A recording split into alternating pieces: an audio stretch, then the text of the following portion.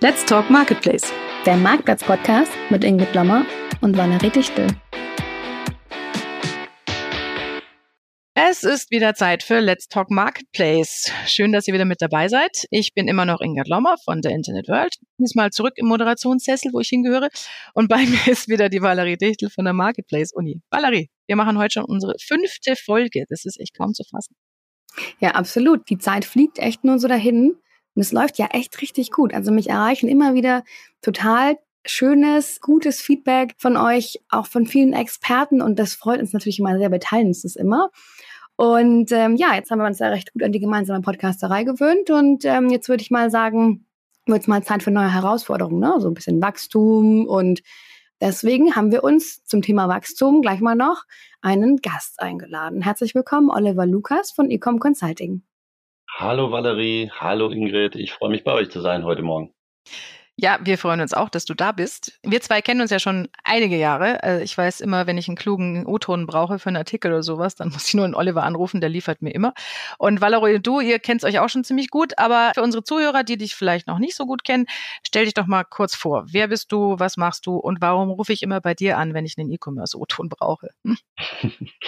Ja, das mache ich gerne. Ich bin der Oliver Lukas und bin jetzt seit fast 20 Jahren in dem erweiterten E-Commerce-Umfeld zu Hause und habe fast 10 Jahre lang davon ein Fulfillment-Unternehmen geleitet und jetzt die letzten 10 Jahre eine eigene Unternehmensberatung aufgebaut, die ecom Consulting.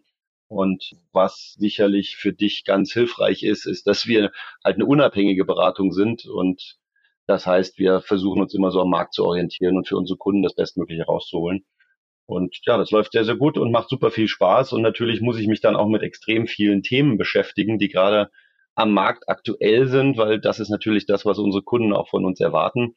Und von daher ist auch für uns der Austausch mit den Medien und der Presse und mit Podcastern natürlich immer super spannend und macht auch super viel Spaß. Mhm. Heute habe ich dich jetzt speziell mit dazu geladen in unseren Let's Talk Marketplace Podcast, weil ecom Consulting vor 2 Jahren schon eine Studie rausgebracht hat über die Marktplatzlandschaft. Und darüber, also die habt ihr jetzt nochmal neu aufgelegt, da seid ihr gerade darüber und darüber werden wir dann nachher im Thema der Woche noch ein bisschen genauer reden. Bin ich gespannt und außerdem wirst du natürlich nächste Woche bei der Marktplatz-Convention mit dabei sein als Keynote-Speaker, auch mit der Studie, freue ich mich auch schon sehr drauf. Ja, können wir eigentlich schon fast anfangen, Valerie, oder?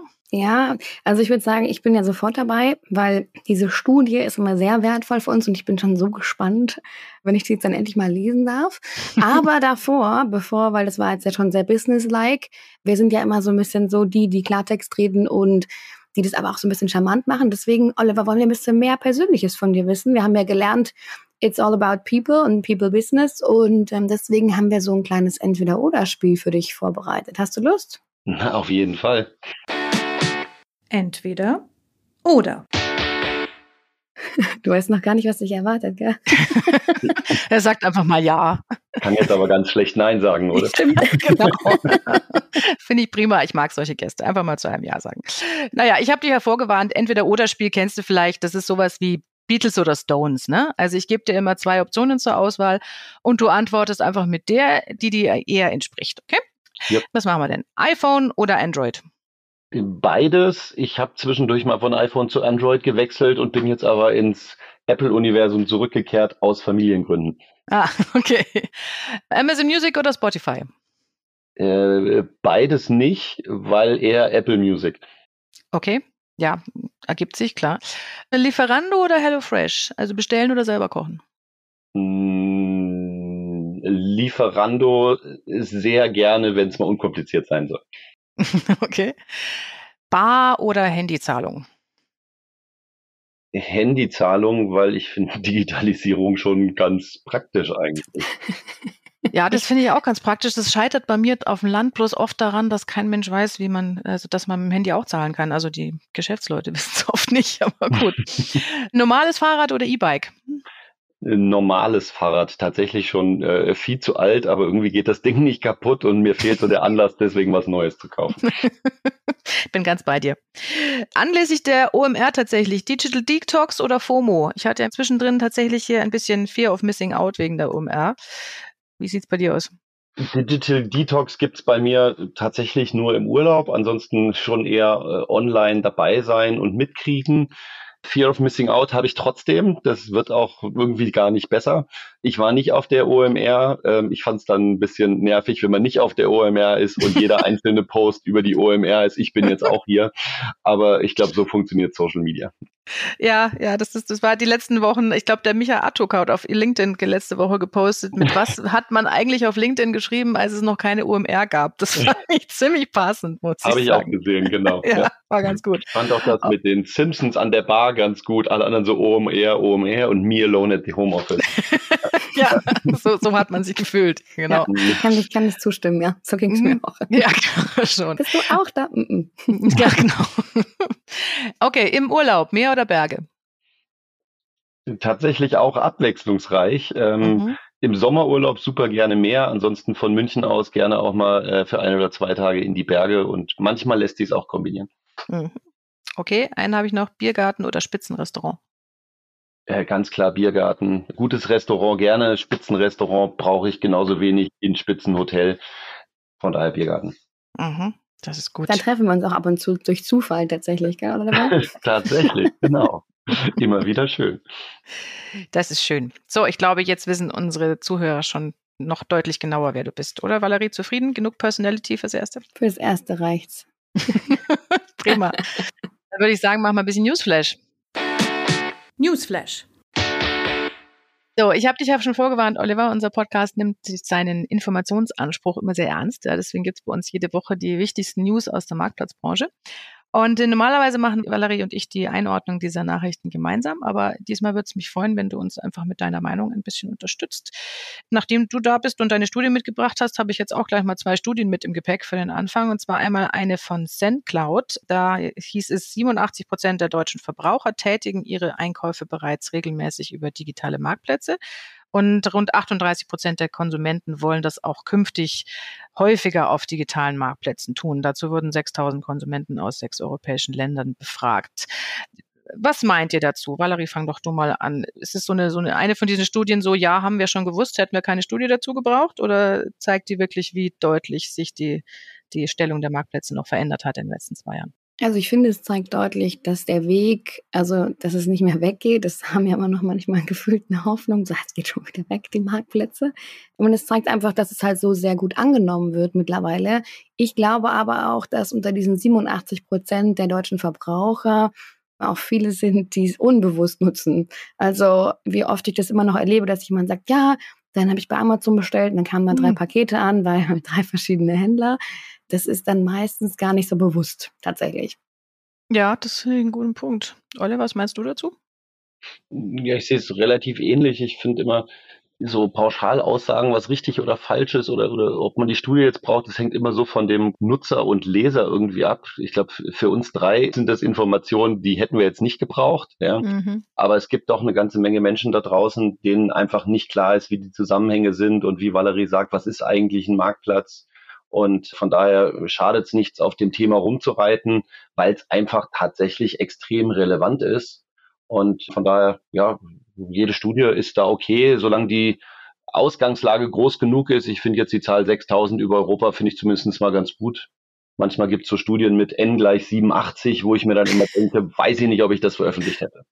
Ja, das ist richtig. Das ist auch echt immer, das ist sowas, was ich als allererstes unseren Volontären immer beibringe, ja, wenn sie eine neue Studie anschleppen mit, wie groß ist N? Ja.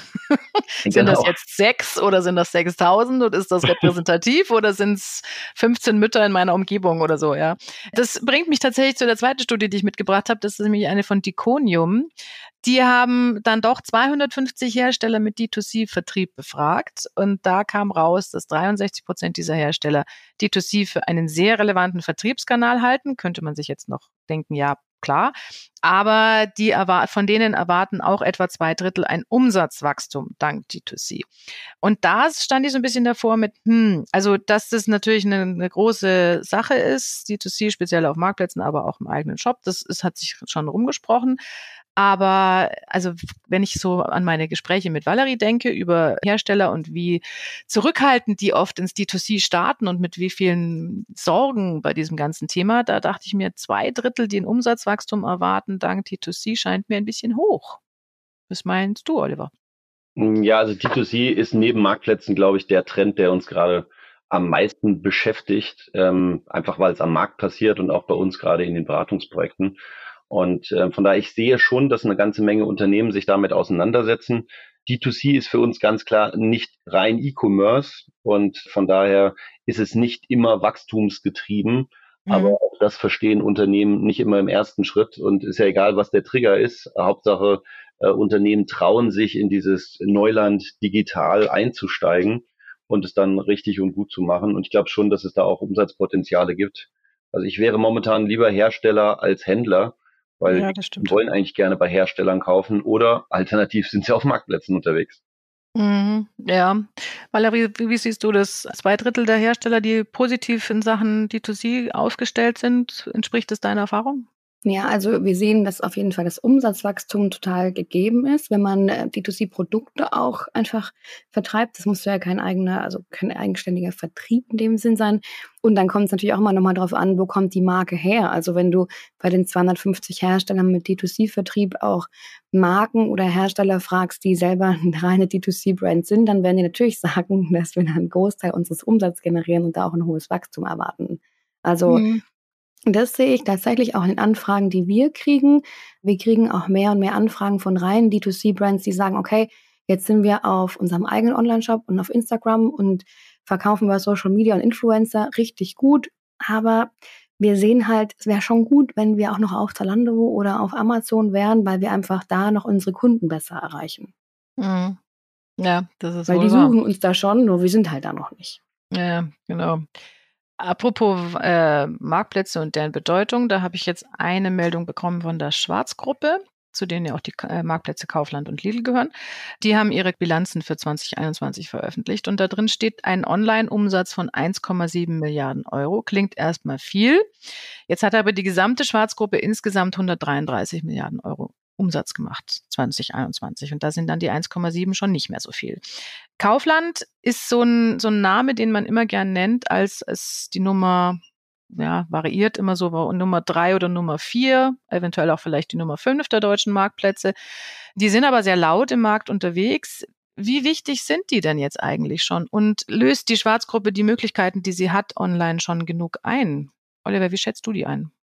Also ich würde schon sagen, dass sie relevant sind, weil sie einfach eine ganz gute Positionierung haben neben den, sage ich mal, anderen Top-Playern. Und von daher haben sie absolut ihre Daseinsberechtigung. Sie sind noch immer im Aufholen. Und was natürlich da die Herausforderung ist, dass sie jetzt das erste Mal richtig Kapital haben und mal langfristig Strukturen aufbauen können.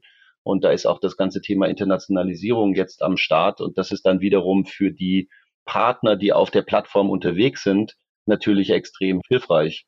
Und wir sehen schon das Potenzial, dass man schon ein paar Generalisten auch neben Amazon braucht und vor allem haben sollte und ganz dringend nutzen sollte. Von daher, glaube ich, passiert da eine Menge. Und ich bin jetzt auch überrascht, die 1,7 hätte ich auch etwas höher erwartet, weil da ist ja auch der normale Lidl Online-Shop dann mit dabei. Und wenn man die beiden zusammennimmt, hatte ich eigentlich etwas höhere Zahlen mir vorgestellt. Ja, geht mir auch so. Valerie, wie wichtig siehst du Kaufland und Lidl als Marktplätze?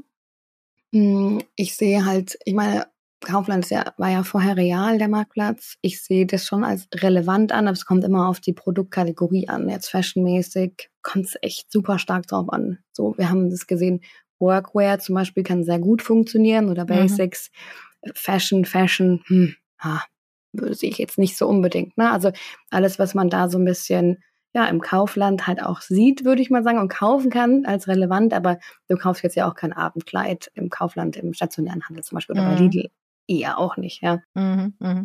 Also es kommt drauf an, würde ich sagen. Wie immer. Das Phrasenschwein ist wieder am Start. Wir stellen das nächste Mal so ein Schweinchen ins Podcast-Studio. Da musst du dann immer einen Euro reinwerfen und davon gehen wir dann Kaffee trinken.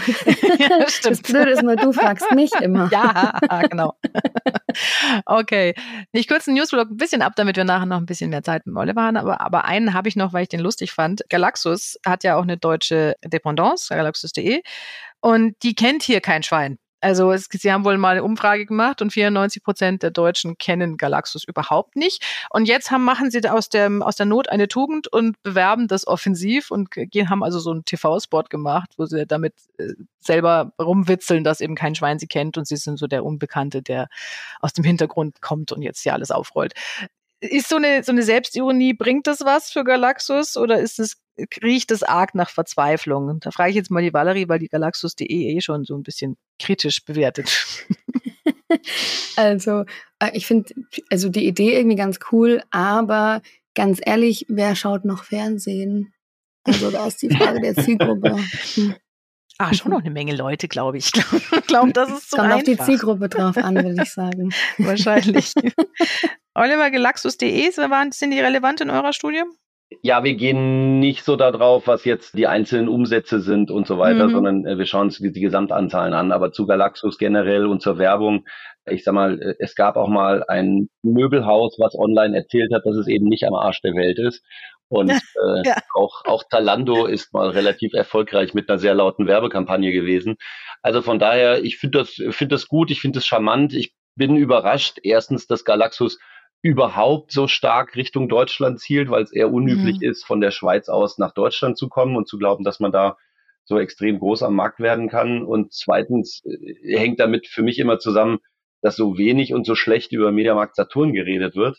Und die machen halt auch eine ganze Menge. Und das ist schon mal ein spannender Wettbewerber für Galaxus. Insofern der Elektronikmarkt ist nicht ganz unspannend. Ich glaube, da ist die Messe noch nicht gelesen. Ja, das finde ich auch weil da, ich weiß nicht, also gefühlt schwächelt da Amazon mitunter ein bisschen. Auch deswegen, weil da halt die Beratungsleistung auf Amazon immer schlimmer wird und man sich echt schwer tut, rauszufinden, welches Gerät denn jetzt das Richtige ist. Da macht Mediamarkt mitunter einen besseren Job. Aber gut, das ist nochmal ein anderes Thema, tatsächlich Beratung und Filter und sowas auf Marktplätzen. Kommt auf die Liste, Valerie. Naja, aber den Newsblog, den kürze ich jetzt an der Stelle trotzdem rüde ab, damit wir noch ein bisschen mehr Zeit haben, denn wir wollen ja auf jeden Fall noch zu unserem Thema der Woche kommen. Das Thema der Woche. Ich hatte es ja schon vorher gesagt, der Oliver ist nicht nur mein Go-To-Experte für schlaue E-Commerce-Statements und nebenbei Keynote-Speaker auf der Marktplatz-Convention nächste Woche, sondern eben auch einer der Autoren der Studie Marktplatzlandschaft 2022, die diese Woche rauskommt. Genau. Und die gab es vor 2 Jahren schon mal. Da habt ihr, glaube ich, das erste Mal versucht, die gesamte Marktplatzvielfalt in einem Dokument abzubilden. Ich glaube, da hat sich jeder in der Branche gedacht, viel Glück, Jungs. Weil das ist ja nun wirklich nicht einfach, dieses Chaos irgendwie aufzuarbeiten. Erzähl uns doch mal ein bisschen, wie sieht eure Studie diesmal aus? Was habt ihr vielleicht auch gelernt aus der vor 2 Jahren? Wie unterscheidet sich die neue von der alten? Ja, du hast völlig recht. Als wir vor 2 Jahren damit angefangen haben, war das wirklich so Grundlagenarbeit und wir sind auch wirklich rangegangen mit dem Thema zu sagen, okay, lass uns mal Marktplätze kartografieren und irgendwie strukturieren, weil wir gemerkt haben aus den Projekten und aus allen Konferenzen und aus allen Expertengesprächen, dass dieses Thema so dramatisch relevant wird. Und wir haben dann angefangen gesagt, okay, was gab es vor 5 Jahren schon, nämlich 2015, welche Plattformen gab es dort? Welche gibt's 2020? Und da gab's eine Verdoppelung in 5 Jahren. Das fanden wir schon ziemlich krass. Und wir haben das dann so dargestellt in einer Unterscheidung von verschiedenen Bereichen, klassisch B2C, dann Social und Content Commerce, dann das Thema Customer to Customer, also wo eigentlich der Marktplatz nur ein Intermediär ist, das Thema Price Comparison und B2B. Und da konnte man eine ganze Menge Zeit reinstecken, weil es gab tatsächlich sehr, sehr wenig, worauf man zurückgreifen konnte. Wie habt ihr damals eigentlich die ganzen Marktplätze auch rausgefunden? Weil also sehr viele, da kannst du ja nun lange über die Webseite surfen und findest trotzdem nicht raus, dass da ein Marktplatz dahinter steht. Also wie war da die Rechercheleistung dahinter? Ja, da war tatsächlich ziemlich viel Recherchearbeit drin. Man kann da ja dank Internet relativ viel Information online rausfinden. Also wir haben auch mit den wenigsten direkt selber interagiert und haben da wirklich auch nach Schlagwörtern gesucht, nach Marktplätzen und Plattformen und Pressemeldungen durchstöbert. Und dann sind wir auch zum Teil einfach auf Seiten gegangen und haben uns das ganze Thema angeschaut und haben dann auch nochmal einen Schwerpunkt reingesetzt mit dem Motto, was passiert eigentlich mit dem ganzen Thema Kundeninteraktion, Review-Management, Fragen beantworten, weil wir da auch unseren Partner Gominga mit dabei haben als Co-Herausgeber von der Studie. Und das ist einfach super spannend, weil ich glaube, Marktplatz ist super anonym. Es gibt aber, und das weiß Valerie nur zu gut, sehr, sehr gute Möglichkeiten, auch in Interaktionen reinzukommen mit den Konsumenten und da auch eine Menge an Informationen rauszuziehen, die gerade für Produktentwicklung super, super hilfreich sind. Ja, definitiv. Und ich muss auch sagen, eure Kartografie von vor 2 Jahren, die kennt, glaube ich, jeder unserer Marktplatz-Uni-Teilnehmer, weil wir da tatsächlich jedes Mal vorstellen, so dieses, wie war es 2015 und wie ist es jetzt heute, dieser Dach-Vergleich. Und ich habe ja noch diesen globalen Vergleich drin und das ist echt Gold wert, weil es gibt nichts anderes. Ich schaue natürlich regelmäßig, was gibt's auch in Europa? Du findest nichts. Und deswegen bin ich umso dankbarer, dass eure Studie jetzt rauskommt und wir auch da eben dieses Update haben, um das einfach nochmal zu verbildlichen, weil es ist immer so eine große Bubble, so, ja, was ist denn Marktplatz überhaupt? Und da sieht man es zumindest einmal so dieses wenige Logos, noch mehr Logos, doppelt so viel Logos. Und da bin ich super gespannt, wie es sich jetzt entwickelt hat, Oliver. Ja, also die Reise ging weiter. Das ist gar keine Frage. Der Zeitraum ist deutlich kürzer, den wir jetzt betrachtet haben, von 2020 auf 2022. Aber es ist schon ziemlich krass, wenn man auf 2020 aufsetzt, dann sind in den letzten 2 Jahren sind knapp 100 Neueinsteiger dazugekommen und circa 30, und das ist auch nochmal super spannend, haben aber den Ausstieg gemacht aus dem Thema Plattform. Und so dass wir netto um ungefähr 40 Marktplätze ein Wachstum dort konstatiert haben. Und das sind nochmal 40% im Dachraum in den letzten 2 Jahren. Und das ist einfach eine brachiale Geschwindigkeit und Dynamik, die da am Markt ist. Ja, von daher sieht die Landkarte nun nochmal ein bisschen anders aus. Und trotzdem sind wir sicher, dass das noch nicht das Ende der Fahnenstange ist. Aber spannend ist natürlich auch dieser Konsolidierungseffekt, den wir im Übrigen natürlich vor 2 Jahren auch schon vorausgesagt haben. Ja, den hattet ihr ja auch in der ersten Studie schon durchaus beobachtet, dass da eine Menge Fluktuation herrscht. Und ja, jetzt die letzten 2 Jahre, da hat es ja auch noch mal eine ganze Menge getan. Kannst du was sagen über die Sortimente, in denen Marktplätze am wichtigsten sind? Also in welchen habt ihr einfach die meisten Marktplätze gezählt? Ja, also das ist keine große Überraschung und vor allem für Valerie wird das keine Überraschung sein. Das Thema Fashion und Sport. Also wir haben dieses Jahr eine Kategorisierung gemacht, die wir im letzten Studienlayout nicht gemacht haben. Das haben wir uns diesmal vorgenommen. Das war auch für uns super spannend. Und also Fashion und Sport ganz klar an 1, dann Home and Living und dann kommt Electronics und Health and Beauty und Toys and Kids. Die sind alle relativ ähnlich aufgestellt.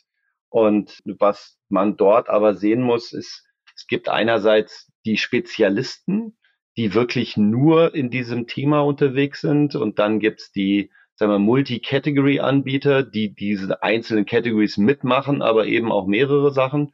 Und dann gibt's die Generalisten. Und von allen dreien gibt's natürlich welche, die Fashion machen. Und dadurch sind wir bei einer sehr großen Zahl von über 100 Marktplätzen alleine, die Fashion- und Sportartikel online anbieten. Und ich glaube, das ist nochmal super spannend und wird, glaube ich, auch die eine oder andere Diskussion nach sich ziehen, was wir dort rausgefunden haben. Ja, und du sagst ja, okay, ihr habt jetzt, sag ich mal, so 70 konsolidiert, die jetzt quasi dazugekommen sind, aber was da eben, ich sag mal, in den Logos, ja, was man nicht sieht, ist ja, genau, wer hat sich inwiefern in den Kategorien nochmal erweitert, ja, und aber auch, wie hat sich das in den Ländern entwickelt? Also, weil Zalando ist ja in den letzten 2 Jahren, weiß ich nicht, von gefühlt 15 Länder auf 26 gewachsen. About You hat auch so einen Speed dahingelegt und das wird ja auch in anderen Kategorien ähnlich sein. Wie habt ihr denn das betrachtet, Oliver? Ja, genau. Also deswegen haben wir uns die Kategorien angeschaut und wir haben ursprünglich auch überlegt, ob wir die Regionalität mit reinnehmen, aber so schnell kannst du gar nicht Studiendaten nacherfassen, wie sich dort die Welt verändert. Deswegen haben wir gesagt, okay, wir machen 2 Dinge. Wir schauen uns einmal das ganze Thema der Kategorisierung an und da sind wir relativ zuversichtlich, dass wir dort saubere Daten haben, weil das kann man sehr gut auf der Webseite ablesen. Ja. Und wenn jemand kein Automotive macht, dann macht er halt kein Automotive, ja, um mal dieses Beispiel zu nehmen. Und das Thema der Länder hängt ja immer noch davon ab, hast du jetzt einen Ländershop, hast du eine Länderdomain oder lieferst du in das Land rein? Da kommst du in so viel Komplexität, das haben wir dann weggelassen. Was wir schon aufgenommen haben, ist das Thema Internationalisierung. Das spielt eine große Rolle bei uns in der Studie. Einmal, was gibt's außerhalb von DACH für Online-Marktplätze? Da haben wir je Region und die haben wir ein bisschen selber zusammengeschnitten, die Regionen. Und da, sagen wir, die Top 5 bis Top 10 Marktplätze. Und dann noch sehr viel Hilfestellung, wie internationalisiert man eigentlich Cross-Border? weil das natürlich eines der riesengroßen Hebel ist, die man mit dem ganzen Thema Marktplatz auch hat. Ja, auf jeden Fall. Also Internationalisierung, es kommt auch auf die Liste. Das haben wir auch noch nicht, Valerie. Brauchen wir auch dringend. Ja, und es ist so, wir kommen auch nicht hinterher mit dem, welche Länder gibt es denn diesmal? Und dann gibt es dann einen Teilnehmer, der sagt, aber wir sind da gerade in dem Land, die Beta-testen und Beta-Tester. Und ich denke mir so, ja, die haben wir noch nicht drauf. Ja, du kommst nicht hinterher und wir machen das alle 3 Monate, das Update. Es ist immer irgendwas, wo du denkst, ja, stimmt, da gibt es jetzt noch ein neues Land bei dem. Noch kurz zu dem Punkt von eben, wohin entwickeln sich da die einzelnen Plätze? Das ist nämlich super spannend und man sieht es an Zalando eigentlich ganz gut. Zalando, die Leute denken, das ist ein reiner Fashion-Anbieter, aber kommt jetzt drauf an, wie die Kategorien zurechtschneidest, aber dann hast du da halt auch Schuhe, dann hast du da Beauty, Parfum, dann hast du den ganzen Sportbereich und für uns ist es kein Spezialist, sondern für uns ist Zalando ein Multi-Category-Anbieter. Ja, auch Toys. Ja, definitiv. Ja. Auf dem Weg zum Everything Store oder eben auch nicht. Ne? Das muss man dann mal sehen. Und das ist super spannend, das zu beobachten, wie sich die Marktplätze da entwickeln. Definitiv. Und das haben sie ja auch schon offiziell announced, ne? Welche Kategorien da noch hinzukommen, Richtung Toys, auch ein bisschen so Electronics, auch ein bisschen, ne? Also was halt so dazu passt. Jetzt keine Kühlschränke wahrscheinlich, aber vielleicht, ich sag mal, den Föhn oder das Glätteisen zu Beauty dazu, ne? Also man sieht definitiv, dass sich die Kategorien erweitern bei den jeweiligen. Bin ich voll bei dir. Super spannend. Da bin ich erstmals tatsächlich bei der Marktplatz-Convention, ist mir das erst aufgefallen, als ich mit dem Jan Giesecke von Simbadicki telefoniert habe und der mir erzählt hat, für ihn ist Zalando einer der wichtigsten Absatzkanäle. Ich so, what? Also ich denke mir jetzt bei Toys nicht dran, aber ja, das Toys-Segment ist wohl echt groß schon, ohne dass das einer so richtig gemerkt hat. Also ja, echt spannend. Jetzt sind wir aber natürlich bei den ganzen Beispielen, über die ihr jetzt gesprochen habt, dann doch immer wieder bei den großen Namen, ja, Zalando, Amazon, Otto, was auch immer. Und auf deiner Studie sind aber natürlich deutlich mehr Marktplätze drauf. Wenn ich jetzt allein die Zahlen nehme, die du vorhin für den Bereich Fashion genannt hast, da hast du gesagt, was über 100 Marktplätze oder was, die Fashion anbieten. Jetzt weiß ich aus unserer vorletzten Folge, glaube ich, Valerie, dass du für die Marketplace-Uni ungefähr 50 als im Relevant-Set hast. Und da ist es natürlich schon die Frage, jetzt hat man Zillionen Marktplätze, und wie viele braucht man denn davon überhaupt? Ich weiß, Oliver, in deiner Studie habt ihr jetzt nicht so eine Gewichtung gemacht, aber da frage ich jetzt einfach dich als Experten, wenn man auf diese Studie guckt, als Anbieter muss man sich da nicht irgendwann fragen, was davon ist wichtig für mich und was nicht? Das ist eine super Frage, Ingrid. Da gibt es auch keine einfache Antwort, weil es gibt keine Zahl. Ja, du kannst jetzt nicht sagen, 5 ist genau richtig für Fashion oder sowas. Ja. Ich glaube, es hängt wirklich sehr stark davon ab, wie ist deine eigene Reise und Entwicklung. Kommst du aus einer Grundlage her, dass du super guten Traffic hast, dass du eine super gute Kundenloyalität hast, dann kannst du diese Kundenloyalität mit einem guten Service in verschiedene Kategorien reinbringen und dann wird vielleicht auch irgendwann ein Galaxus, nehmen wir mal das Beispiel, vielleicht werden die irgendwann super erfolgreich sein in ihrer Zielgruppe, die von Electronic kommt und machen dann auch Spielwaren und vielleicht fangen sie dann auch Sportaccessoires an. I don't know, ja. Und das, was wir nur sehen, ist, dass diese Wettbewerbsintensität dadurch natürlich wahnsinnig zunimmt und es wird auch für Hersteller immer anspruchsvoller, sich zu entscheiden, mit wem mache ich denn eigentlich, weil es ist nicht so ganz einfach, auf jedem Marktplatz dann unterwegs zu sein und das ist, glaube ich, ein Punkt, wo dann die Frage nach, wer enabled mir eigentlich mein Business, nochmal in den Vordergrund kommt. Und dieser Fragestellung haben wir uns auch angenommen, jetzt erstmalig und haben dort so neben der Marketplace Landscape ein sogenanntes Business Enabler Universe aufgebaut zu den einzelnen Themenfeldern, weil das geht eben nicht mehr mit Excel und das geht eben nicht mehr mit einem Praktikanten, der mal eben Listing macht, sondern das ist einfach ein professioneller Markt. Ja, über 50% des E-Commerces, egal in welcher Region der Welt, ist jetzt ein bisschen weit gesprungen, weil das kann ich gar nicht bestätigen, aber so pauschal ist es sicherlich so. Und da muss man sich einfach richtig gut aufstellen und dann entsprechend auch raussuchen, wo man aktiv sein möchte. Und Oliver, wie seid ihr an das Thema mit den Enablern rangegangen? Weil das kenne ich aus meiner eigenen Erfahrung, da die Abgrenzung, wir hatten es erst letztens wieder im Kurs, wer macht eigentlich was und wie grenzt man die ab? Weil der eine macht dann da noch ein bisschen mehr und der andere noch da ein bisschen weniger. Und wie seid ihr da rangegangen? Das war genau unsere Diskussion, die wir hatten. Das glaube ich sofort, kenn ich. Weil es geht eben gar nicht so 100% abzugrenzen, genauso wie du halt auch die Kategorien und die Internationalisierung nicht so ganz abgrenzen kannst. Wir haben Cluster gebildet und haben den Clustern Unternehmen zugeordnet und haben dann aber gesagt, okay, manche sind bei mehreren Clustern, deswegen haben wir es jetzt so gemacht, dass wir sagen, es gibt im Prinzip rund um diese Marketplace-Landscape gibt es ein Universum mit einzelnen Planeten, sei es nun Analytics, sei es Marketing, sei es Logistics und Fulfillment, Connectors oder Finance und Admin. Und dann gibt es schon Unternehmen als Dienstleister, das sind immer zwei Kategorien. Einmal sind es reine Softwareanbieter und dann gibt es Dienstleister, die wiederum Software nutzen. Und die sind schon bestimmten, sagen wir mal, grundsätzlichen Ausrichtungen zugeordnet, aber nicht 100% abgrenzbar. Und es gibt auch welche, die behaupten, sie können alles. Ob sie es dann so gut liefern wie 5 andere Spezialisten, wollen wir mal dahingestellt sein lassen. Ja, da bin ich bei dir. Und da kommt es immer darauf an, wie viele Ansprechpartner will man denn haben oder wie viele Schnittstellen kann man denn noch bauen und ja. Mhm. Jetzt muss ich noch auf ein Thema eingehen. Ich muss schon ein bisschen auf die Zeit schielen, leider auch, wenn ich euch ganz schrecklich gerne beim Diskutieren zuhöre. Aber vielleicht noch zum Schluss. Ein Thema in der Marktplatzbranche ist es schon seit Jahren, dass Händler oder Herstellershops sich zu Marktplätzen erweitern. Und ich nehme mal an, die Zahl der Marktplätze in deiner Studie, die genau aus dieser Historie rauskommen, ist wahrscheinlich auch nochmal deutlich angestiegen im Gegensatz zum Vorjahr oder zur Vorstudie. Was ist denn davon eigentlich zu halten, von diesem Trend, Gott und die Welt will Marktplatz sein? Oliver, vielleicht fangst du mal an. Ja, das ist immer eine Frage der Ausgangsgrundlage. Ich habe es vorhin schon mal kurz angeschnitten. Und erstmal finde ich es gut, wenn man sich damit auseinandersetzt und für sich selber recherchiert und analysiert, ob das Sinn macht oder nicht. Weil technisch gibt es heute halt mehr Möglichkeiten als vor 5 Jahren.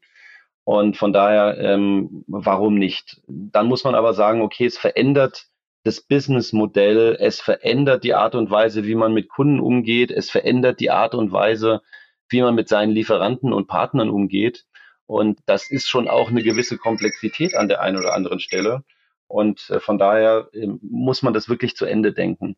Und was ich da auch noch ganz klar sehe, ist, dass viele Händler da noch ein bisschen zu blauäugig reingehen und der Meinung sind, man kann so einen halben Marktplatz machen, ja, unter dem Motto, ich nehme meine Produkte und nehme die Preishoheit und mache noch die Auswahlfunktion, die man als Händler ja normalerweise hat, also die Produktselektion.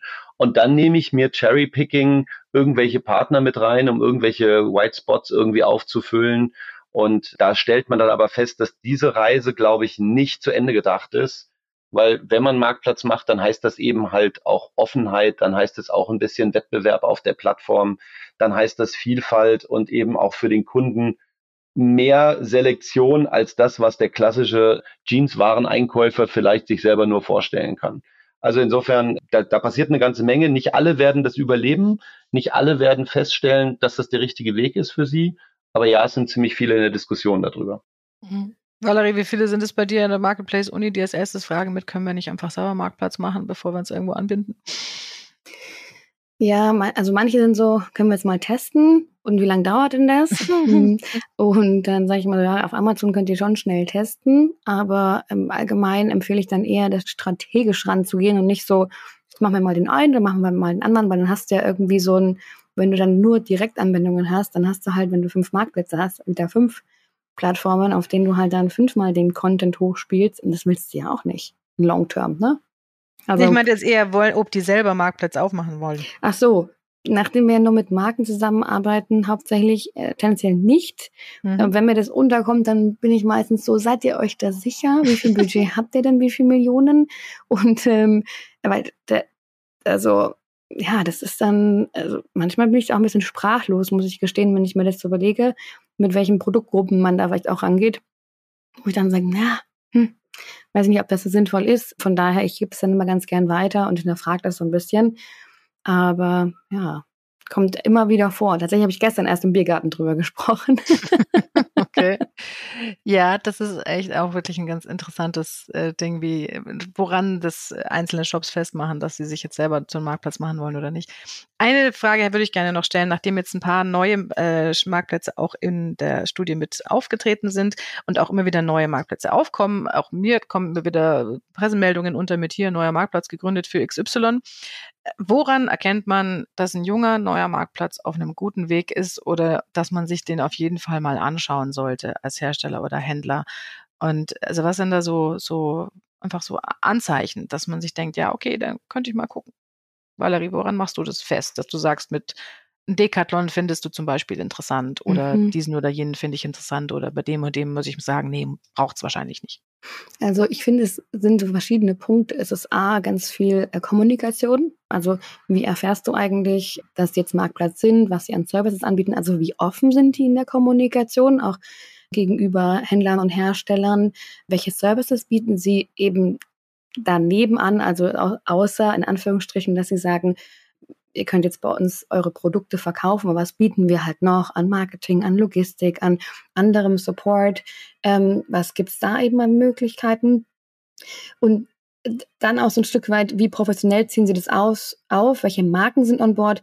Wie kann man integriert werden? Also welche Middleware oder welche Enabler haben dazu schon Schnittstellen? Das ist so, und wie entwickelt sich das dann auch weiter? Ne? Weil manchmal ist es halt so, ja, wir machen das jetzt mal mit 3 Marken und dann schauen wir mal und du hörst auch teilweise gar nichts von denen. Also ich kann wieder nur H&M als Beispiel nehmen, mehr als die Pressemitteilung oder bei My Theresa. Also so viel mehr habe ich noch nicht gehört. Und ja, und dann ist halt so, ja, okay, die nennen sich jetzt Marktplatz, aber steckt denn auch wirklich ein Marktplatz dahinter oder eine Plattform? Also das ist ja auch manchmal, ich weiß nicht, Oliver, welche Erfahrungen ihr da gemacht habt, aber ist manchmal ja gar nicht so klar, was ist denn jetzt, sind die jetzt wirklich Marktplatz oder ja.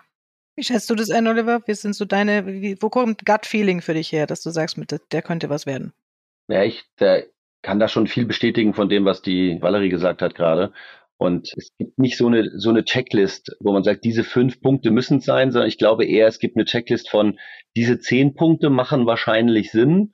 Ja, und dann gehst du die so gedanklich durch und schaust, ob die da irgendwie den Reifegrad haben, um das auch hinzukriegen und den langen Atem und das Budget haben, dort hinzukommen. Und da fallen halt einige durchs Raster, wo man sagt, ja Gott, ihr versucht's jetzt mal und vielleicht habt ihr Glück. Aber das ist halt keine Gewähr. Ja, also ich würde jetzt nicht unbedingt jedem empfehlen, auf den Marktplatz zu gehen oder einen Marktplatz zu werden, wenn du heute keine Transparenz über dein Geschäft hast, wenn du heute nicht besonders gut im Service bist, wenn du heute keinen besonders guten Trust-Level hast, wenn du einen begrenzten Zugang zum Lieferantenmarkt hast, wenn du begrenzt gut in der Logistik unterwegs bist, wenn du begrenztes Budget zur Verfügung hast, dann sind das alles Faktoren, die deutlich dagegen sprechen. Und ich glaube, das ist die Summe der einzelnen Dinge, um die man sich kümmern muss. Und viele Probleme kann man lösen mit Software und viele durch Budgets, weil man Teams draufsetzt. Aber dann muss man natürlich auch die Mentalität hinkriegen, sich zu öffnen und mal sein eigenes Geschäftsmodell halt perspektivisch in Frage zu stellen. Und das können viele am Anfang nicht richtig einschätzen. Und wenn sie das nicht sehen, dann laufen sie halt irgendwann in Probleme rein. Und diese Gretchenfrage zu beantworten, ist echt nicht einfach. Und das Thema Team tatsächlich würde ich auch noch hinzufügen. Also wie viel Manpower haben die denn da wirklich dahinter gesetzt? Oder ist es so ein Mensch, der sich da mal so, wir machen jetzt Marktplatz, oder ist da wirklich ein relevantes Team dahinter? Und auch, bleibt das Team oder ist da eine hohe Fluktuation im Team? Ich glaube, das ist auch noch ein Indikator einfach dafür. Mhm. Ich muss leider diese spannende Diskussion an der Stelle abbrechen, weil wir schon weit über die Zeit sind, die ich eigentlich immer gesetzt kriege. Aber es war so interessant und so nett mit euch. Dementsprechend muss ich es leider sagen, danke fürs Dabeisein, Oliver. So eine halbe Stunde verfliegt noch schneller zu dritt als zu zweit. Aber das hat sehr viel Spaß gemacht und ich hoffe, da war auch eine Menge mit dabei. Und außerdem finde ich es auch in Ordnung, dass wir heute ein bisschen überzogen haben. Nächste Woche gibt es nämlich keinen Let's Talk Marketplace. Ich höre schon das aus dem Hintergrund.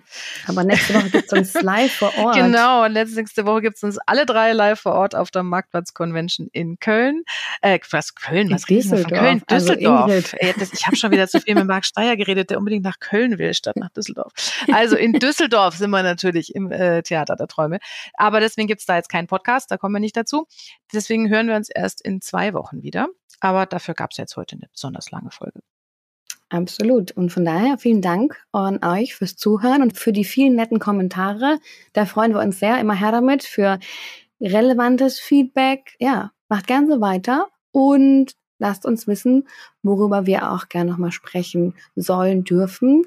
Und ja, von daher freuen wir uns entweder nächste Woche auf euch live vor Ort oder dann übernächste Woche wieder, wenn es heißt Let's Talk Marketplace. Genau. Und vielen Dank an dich, Oliver, fürs Mitmachen. Ich habe zu danken, es war mir eine Freude.